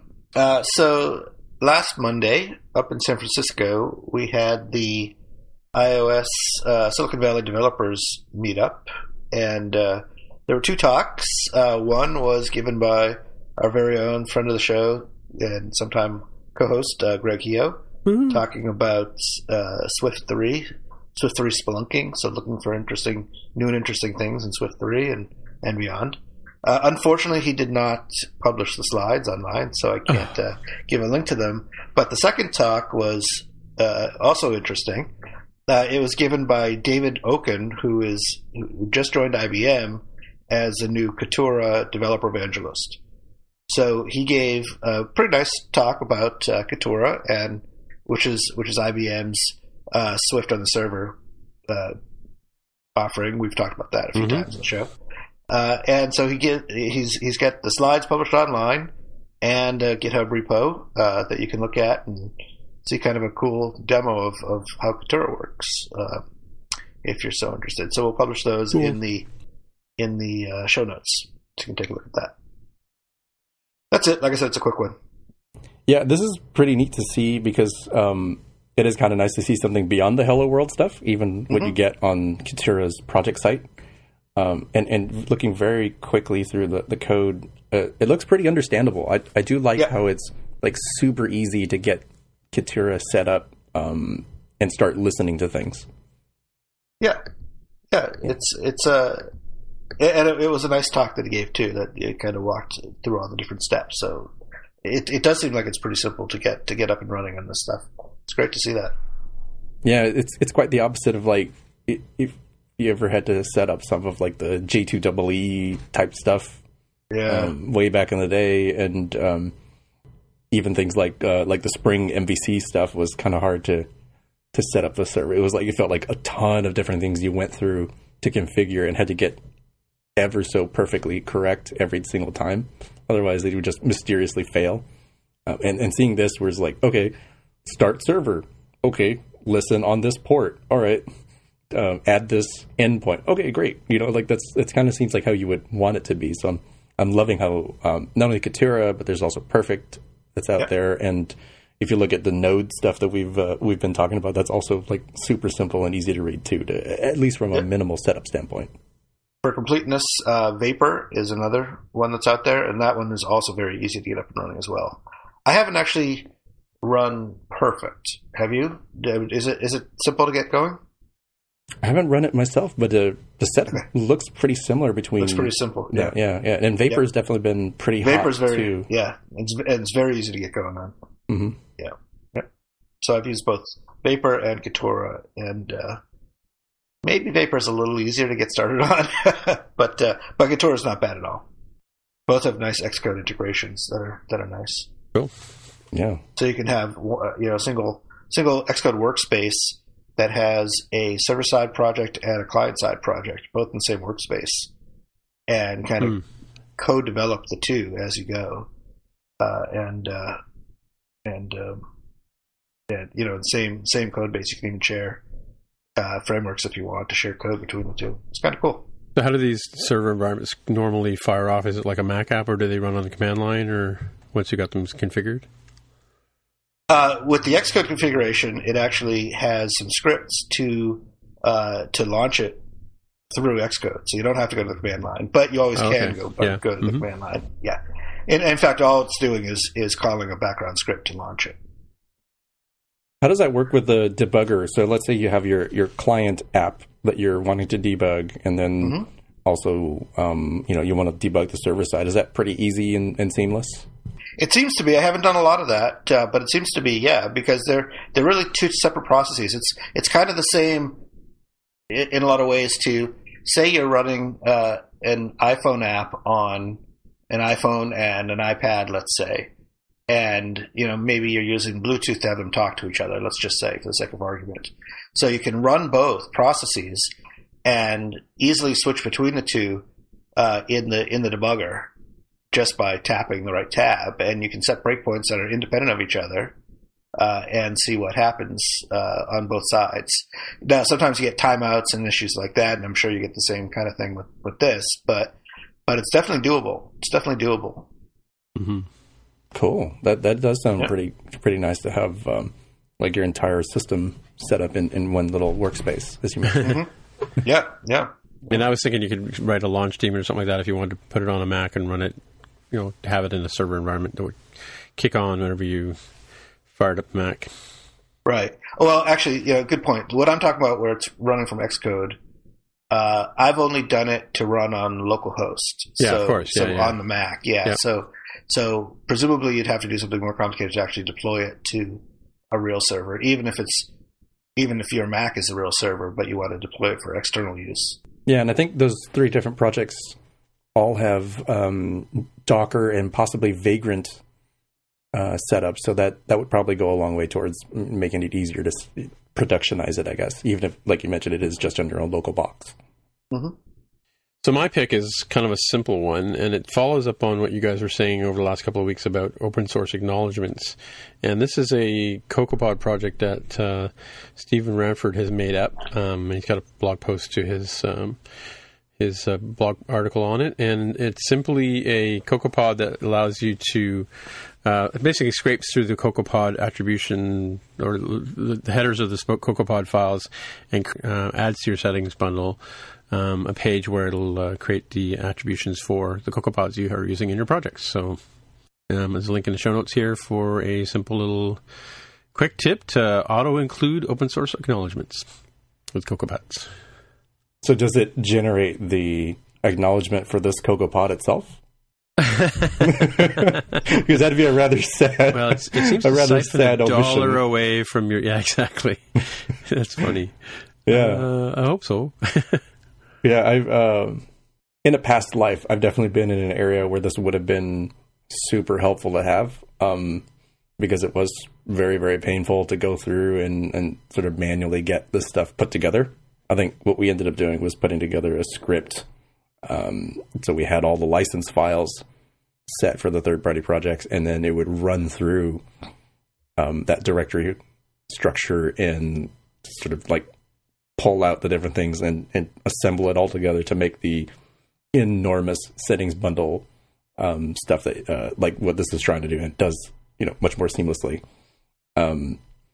I don't know. Hopefully, if you're listening out there, you're not in a situation like I was at, where You have so many third-party components and CocoaPods to acknowledge, but I'm definitely cognizant of the fact that it's not always the case that you can sort of make those decisions, or maybe you've inherited some legacy code that already has made that decision for you, and maybe you weren't actually following the terms.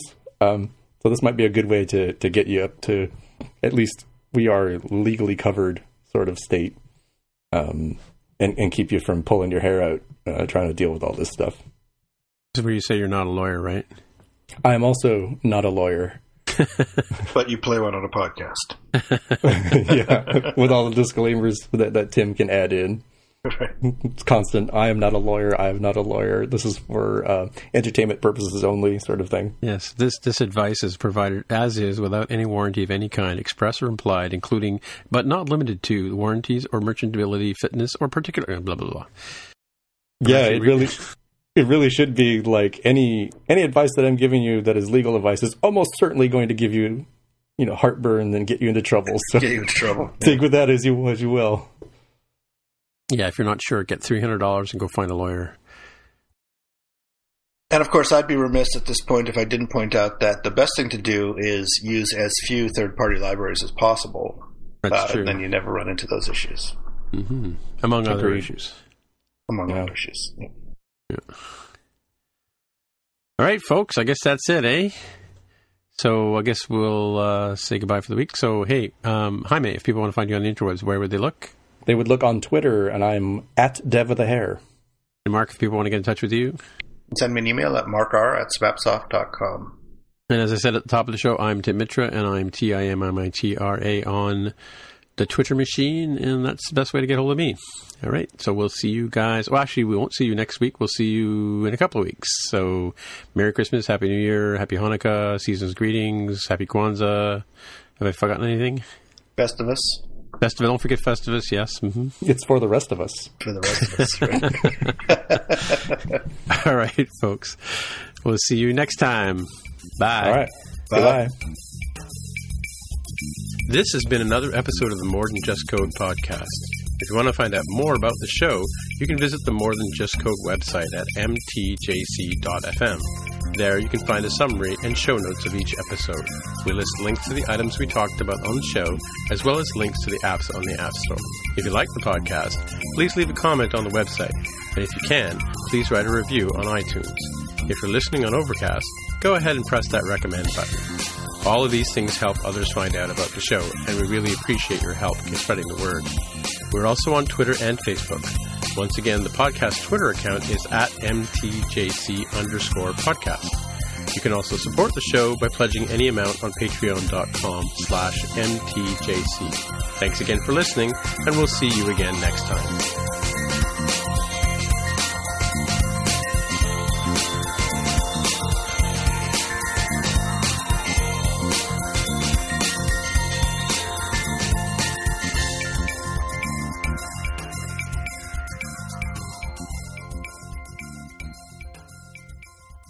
I've now seen Rogue One twice.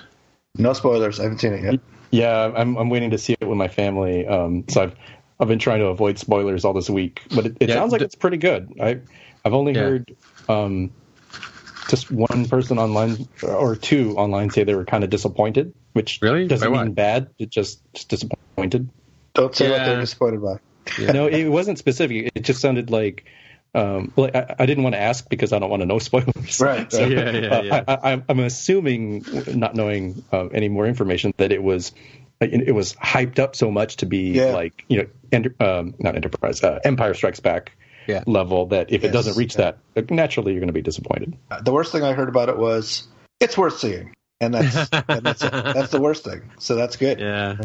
I had somebody at work say that they're not going to watch it at all, and I don't know if I convinced him or not, but I mean, I can tell you, I saw it in IMAX on the first day, and then I went when my sister asked if I could take her kids to the movies. So what other movie do these two guys want to see, right? And so we went and saw that, and we got tickets 2 hours before the show, and so we ended up in the third row in a Ultramax, which is it's not, the screen is as big as an IMAX screen. Yeah, but it doesn't have as good sound, right? Yeah, or something like that. But we were sitting right at the front. It was loud anyway. By the way, there's a movie coming out called Dunkirk, which looks really good, and it's kind of like all the sci-fi techie guys have gone and made a movie of what it was like to actually be in World War II. So it's pretty hairy, and there's a dogfight in there, and you're watching these two planes being chased by Lufthansa or whatever. What are those guys called in Germany? The German planes. Luftwaffe. I don't remember what the planes are called, but it's the Luftwaffe. Yeah, so Lufthansa is the airline. Yeah, I know. That's why I caught myself. Yeah. Anyway, so they're being chased by this thing, and the guys when the guy gets the other plane in his sights, all he's got is like this little orange target drawn on a piece of glass in front of him, and that's like the state of the art stuff, right? So. Yeah, and and of course, with all the big, Hollywood sounds of explosions going off and air raid sirens, and yeah, I think it looks from the preview I saw pretty cool. So it's like the first 15 minutes of Saving Private Ryan, but with planes. Yeah, I guess. Or the movie. Yeah. So, I forget where Dunkirk was. Wasn't that near the end of the war? I forget. No, Dunkirk was at the beginning when the British, before the war started, the British had an expeditionary force in France. Oh, right. And when the Nazis invaded France and overran France basically faster than anyone expected, the British force was trapped. Right. They're trying to get onto a boat or something like that. Yeah. Right. So they went to Dunkirk, which is like the point that's one of the closest points to England, and they were just kind of stuck there waiting for someone to come pick them up. And they eventually did. They got them out. Yeah. Yeah, because in the preview, there's like a father and his son and a friend are helping launch their fishing boat, and they've got all these life jackets, and they're like, we're going to go over and pick up a couple of British soldiers, right? And there's a stack of like 50 life jackets. Like, where are they going to put all these guys, kind of thing, Yeah. So it was kind of interesting little list. Like it just within like what a 2-3 minute preview. It was awesome. So. I think I know which movie you're talking about. Yeah, I have seen that preview. It's called Dunkirk. Dunkirk, yeah. Well, I mean, the name sounded familiar, but when you started describing the guys are caught behind enemy lines and they're trying to get out, I kind of remember what that looks like now. I was thinking at first of a totally different movie, and it was the one with Andrew Garfield, where he's the medic and he joins the military, but he doesn't want to use a gun. Yeah, and there's a full 3D preview of Guardians of the Galaxy 2, so that's kind of something to look forward to. I still haven't seen the first one. Really? It's a good movie. Yeah. It's kind of quirky, but it's actually very funny, very entertaining. I was waiting for it to come out on cable, and it kind of never did. Really? or I missed it. I missed it. It's on Netflix. It is? Oh, okay. Yeah. It is here up in Canada anyway. Yeah. Oh, that's a good question. The streaming one or the disc or the CD one? The streaming one. The DVD one. Streaming one. Okay. There's a DVD one still. Yeah, you can still get the DVD one. Yeah, no, I'm talking about the streaming. And we get different content than you guys do because of that CRTC that Jaime was talking about earlier. Yeah, there's some rules about import and licensing and blah blah blah. So I can't believe you guys get The Force Awakens on your Netflix and we don't. Oh yeah, wow. Yeah. For a month. And I have it on my iPad and I have it on my Netflix. What can I say? Well, let's put it this way: we have this thing. I don't know if you have these things called super tickets down in the States, but they started these up here where you get a code on your ticket. So if you pay for the movie, then you get a ability to get a download of the movie when it comes out for like $20 Canadian, which is like $5 American, right? Wow. Yeah. I don't think we have that. Hold on. It sounds cool, but I want to make sure because you said something that makes me think it's different. So for the ticket price, I get on top of the ticket price. On top of the ticket price. You pay the ticket price. You pay here this one was like $13.99, and you get a code at the bottom which lets you get for $20 a download of the movie. I don't normally go for that, but because it's Star Wars, duh. I'm still kind of puzzled because isn't that normal retail price? No, special? It would probably be like $29 once it comes out on disc or whatever. I don't know what it is on iTunes. Okay. So it's at a discount price. Okay, that makes sense. It's probably like 20 or 30% off. Where's my mouse? Hang on, I'll go to iTunes. Cool. I can definitely go for that then. Yeah, I don't know if did they have that in the States at all or. I don't think I've seen that on any movie tickets. No, the closest analogy I can think of is like Blu-ray sets will typically come with like iTunes or Google Play or Ultraviolet. Right. Yeah, downloads exactly. Yeah. I think the like this is Cineplex, which is our movie theater franchise thing up here. They went around and bought all the theaters, but AMC just bought Carmike and somebody else. I don't think they did it throughout the world. I guess they've been snatching up all the different theaters, and I think people had to give up a few of them because of conflicts there. So here, Force Awakens for me to buy in high def on iTunes is $24.99. So it's like getting $5 off, if you will, if you look and think about it that way. And usually, most of these things, most of the discs most of the downloads I get are, it's usually an iTunes code, right? Yeah. So you're not getting the extended version with the extra scenes or any of that, right? No. So, well, it's funny though. I don't know. I mean, maybe because I didn't realize that when I bought I have the Force Awakens because I bought the disc on my iPad. I didn't realize all the extra content was in there too, like the behind the scenes. There's a special iTunes only, documentary on there as well, right? So. Oh, really? Yeah. Usually, what they do is they sell the theatrical release first, get everybody to buy a copy, and then a year later they sell the extended version, so everybody has to buy it again, right? Yeah. So that's what Jonathan and I do. Jonathan, he's my son that likes Star Wars. So I'll buy the movie, and then he'll wait for the 3D or the extended whatever come out, or he'll buy both too. Like, so in the family we have it. So we usually get like a physical Blu-ray disc so we can share it. And and you don't actually rip a copy of it. No, you don't do that. No. That would be bad. No. Why, Ian? Why bother? I mean, like that. It would mean I have to get the dust off my super drive and plug it in, and it's a lot of extra effort when everything's available online these days. Well, that's true. I'd have to go to like Fry's and buy a damn $20 external drive because I don't have one on my laptop.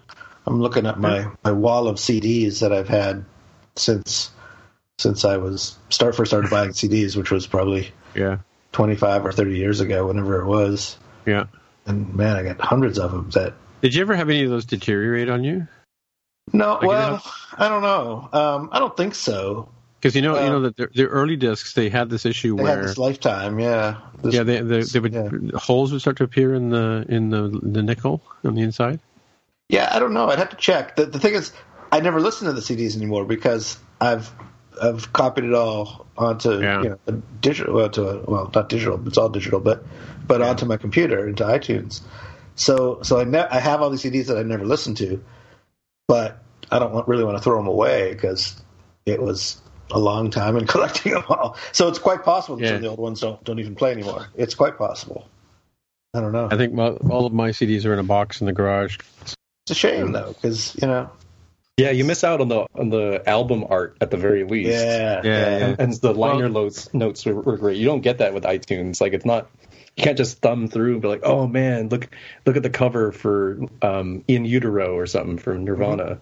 It used to be that when you met somebody new and you went to the house the first time, the first thing you did was you checked out their music collection, right? Yeah, for sure. You flip through. Because music cost money. You couldn't get everything like you can now. So the music that a person chose to buy told you something about that person, right? Yeah, it was a scarce resource, and how did they decide to expend that resource? Yeah. And now it's like, oh, my iTunes has, 14 terabytes of music that I've never even listened to, but I can't share with you. Yeah, exactly. Yeah, I'm removing stuff. I'm like, damn it! Why does this YouTube thing keep coming back? And man, I really regret getting this free Depeche Mode download from Starbucks because it was a new song, and I don't like their new song. Yeah. Well, don't you remember all the discs that used to have the CD-ROM playable stuff on them? Like I had some Peter Gabriel stuff, and that's right. Yeah, Tubular Bells had some sort of like, and it'll only run on a classic Mac kind of stuff. Mm-hmm. Back in the they called them something. There was a marketing term for it where it would have videos and stuff. Yeah. And I remember there was a Celine Dion. She was the first artist, I think, that had and it was a Sony disc that was one of the first ones you couldn't copy. Like it had some sort of software on it that would prevent you from ripping the music off of it. But I was going to ask you guys that they use the little black marker on the rim to black out that part. Oh, really? Maybe. I don't know if it's almost certainly somebody likes like. I always thought the black marker on the rim was to, quote, improve the sound quality. Do you remember that? That's what people used to say. Black marker on the rim. I've never seen that. You've never heard of this? No. Yeah. It used to. I mean, it made no sense at all. But it used to be that people would just black out the whole edge of the CD, and they were convinced that it improved the sound because some of the light would escape otherwise, and this kept all the light inside. I don't know. Oh yeah, because that makes total sense when it's binary, right? Right. Wow. So I was going to ask you guys, aren't record players, aren't like the audiophiles coming back into play now? Like up here, there's record stores, or the ones that hung on to the old classic records are booming now. And now you go into, it's funny, I go into like a record place like HMV or whatever, and I see a disc that I bought when I was 14 for like $10 now costs $40. Yeah. I just heard this recently, and was shocked when I heard it. But the vinyl industry actually has higher revenues than the CD industry now. Currently, yeah? Mm-hmm. Yeah. So people aren't buying because nobody buys CDs. Everyone who used to buy CDs just buys it digitally now. And people who buy vinyl are buying vinyl for a different reason. Well, they're buying it because the difference in sound, right? Clearly. That's what they say. There's that. There's nostalgia, right? There's the hipster aspect. The hipster, yeah. The hipster one is the one that gets the new releases on vinyl. They never made a vinyl record of this, but this band came out in 2010. What are you talking about? Right. There's no way there's a vinyl edition for this. Yeah. It's fun. That album art stuff, like getting a whole bunch of like Megadeth kind of stuff and putting that on your wall would be pretty cool. Yeah. Yeah, one of my clients is named Sarah Sleen, and she's a pretty popular singer up here.